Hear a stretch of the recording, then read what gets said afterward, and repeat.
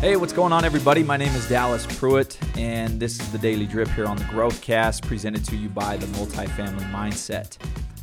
One of the biggest errors people make is the error of skipping steps. We talk about it all the time with new investors and early business owners that are just getting started. But it can happen with raising children or running an ultra race or anything else that's difficult.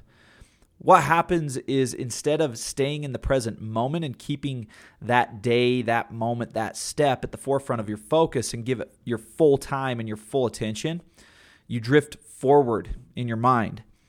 Your focus becomes fleeting. You start thinking about that water break that's coming 5 miles down the road. You start thinking about year 3 of the business when you actually have a number of hires and systems in place. You start to think and live in a year down the road when you no longer are potty training your son, no longer changing diapers. You start to focus on that portfolio that you just don't have yet. This is an issue. This type of thinking becomes habit. That's problematic. And instead of living in the now, you drift too far forward too often. Living in the future dilutes the impact of your effort in the present moment. So many people want the things that were rattled off in the beginning today, and so many people want to skip the steps required to actually get there. Your urge to want and then willingly skip steps increases the more you allow your mind to drift too far forward. So today is an invite to stay present on today and what is required of you today. Don't skip steps.